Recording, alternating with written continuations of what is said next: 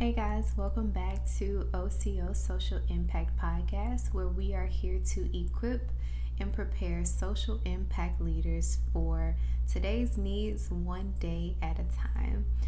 Today we're going to be talking about understanding different 501c structures and types to determine what is best for your organization.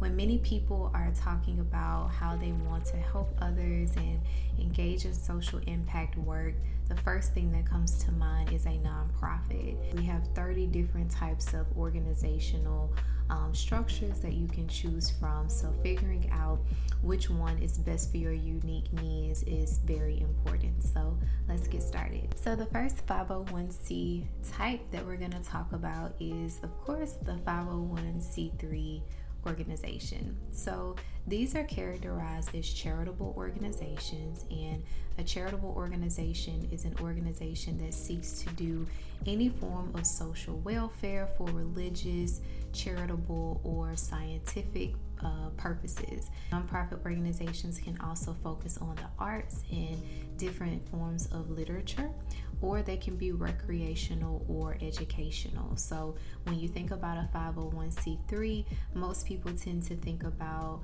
churches and food shelters, food banks, and different organizations like that. But you can also think about your arts museums, and at some point there was some sports organizations that were characterized as a 501c3 until they had to change due to tax laws. So one thing that is very common for a 501c3 organization that is very unique is that there are tax deductions for your donors. So every time you donate to a charity or a nonprofit of some sort, at the end of the year, you should get a financial statement of some sort, which is equivalent to a W-2, showing this is how much you donated to this organization. Once you get that document, you are then able to write that as a tax write-off when you're doing your taxes, so you're able to get that money back. So that is something that the wealthy do that engage in charitable giving. So the next type is the 501c4 type of organizational entity, and these are your civic league and social welfare organizations. So the primary goal of a 501c4 organization type is to promote community welfare of some sort, and is usually related to a specific cause. So they engage in different activities such as civic leagues, social advocacy groups, or they come together for different lobbying issues related to a particular community's well-being. So some examples of a 501c4 organization can be the National Rifle Association, so the NRA. You have the Sierra Club, and then you have Miss America, which is known for pageantry work and women engaging in that type of work. So again, a 501c4 organization focuses on promoting social welfare or promoting a particular cause or lobbying for a particular cause for a group of individuals. The third 501c type that we're going to talk about today is the 501c5 entity type, and these are going to be your labor unions and your agricultural organizations.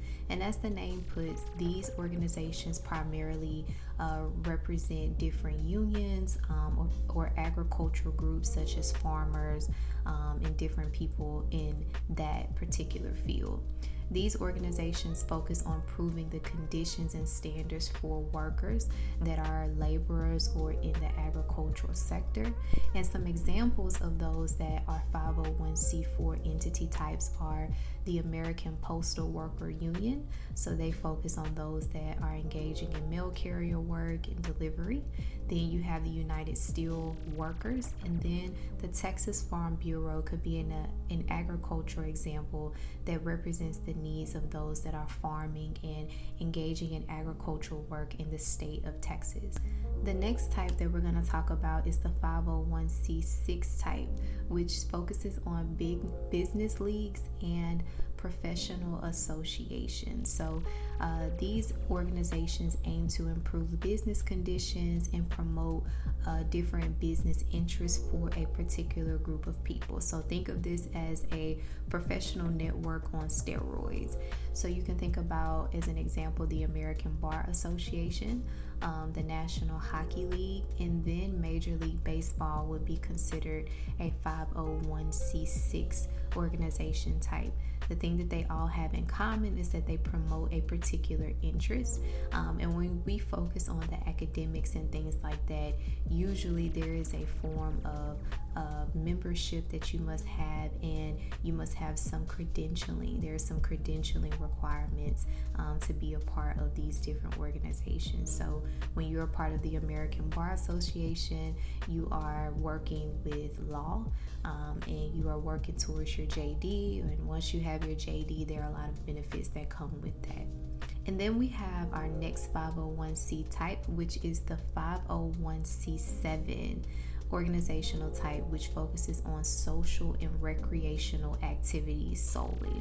So think about some of your favorite hobbies and different clubs that engage in swimming, or working out, or engage in playing cards, or something that is very recreational in nature.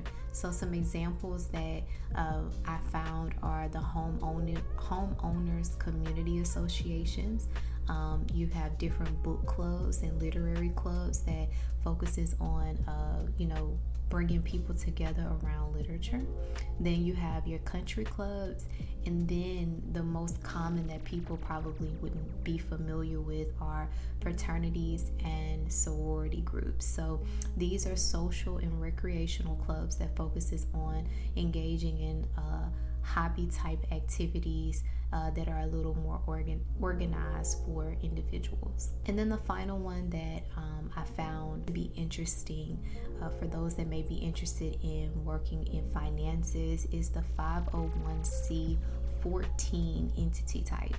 And so these are your state chartered credit unions, and then those organizations that have mutual reserve funds. So all of this is related to banking and finance.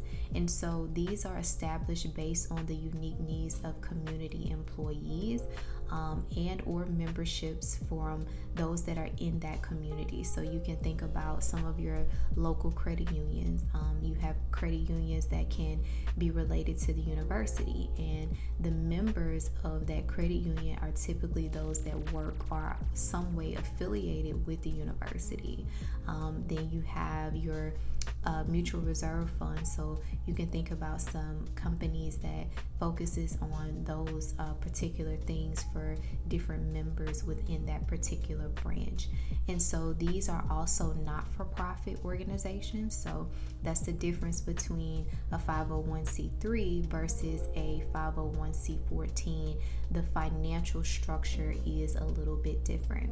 So an example that I've already mentioned that you guys can think about is your local credit union, or you can think about national credit unions that people are a part of. If you are in the Army, they have a credit union specifically for those that have served or are currently on active duty. So that is the 501c14 type. Again, there are so many different types of 501c structures. As I noted earlier, there are 25 501c types based on what is on the IRS's website, and then you have 5 general 501 tax structures that you can delve into on your own time. But the point of this video is to let you guys know that there are so many options that are available, and as you are engaging in social impact work, I want you to think about what are unique structures that you should probably look into instead of your traditional 501c3 model. There are a lot of benefits to the 501c3 model, but there are some cons depending on what it is that your organization aspires to do. If you are wanting to launch a book club for single mamas, then maybe a 501c3 may not be the best option for you. If you are wanting to focus on lobbying for those that are engaging in, some form of agricultural work, then maybe you should look into a 501c5 entity. So those are things that I want you guys to think about. And then you may want to engage in establishing an actual business. There are so many models within the private sector that you can look into.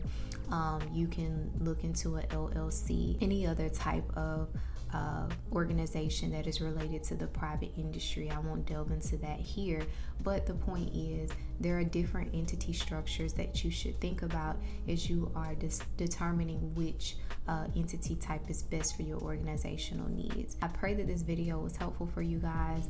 Please make sure that you are doing your due diligence and researching. This is not legal advice nor financial advice, so please make sure that you are doing your due diligence to figure out what is uniquely necessary for your organizational needs. And please feel free to like, share, subscribe, follow whatever platform you're engaging with us on, if that is via YouTube or via the Spotify or Apple Podcast platforms. Please leave any feedback. If you have any questions or if there are any topics that you would like for me to cover, just leave a comment on my YouTube video.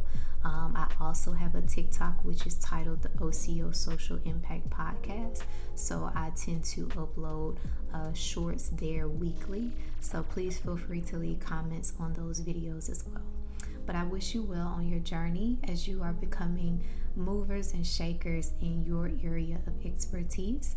And until next time, try to make the world a better place today.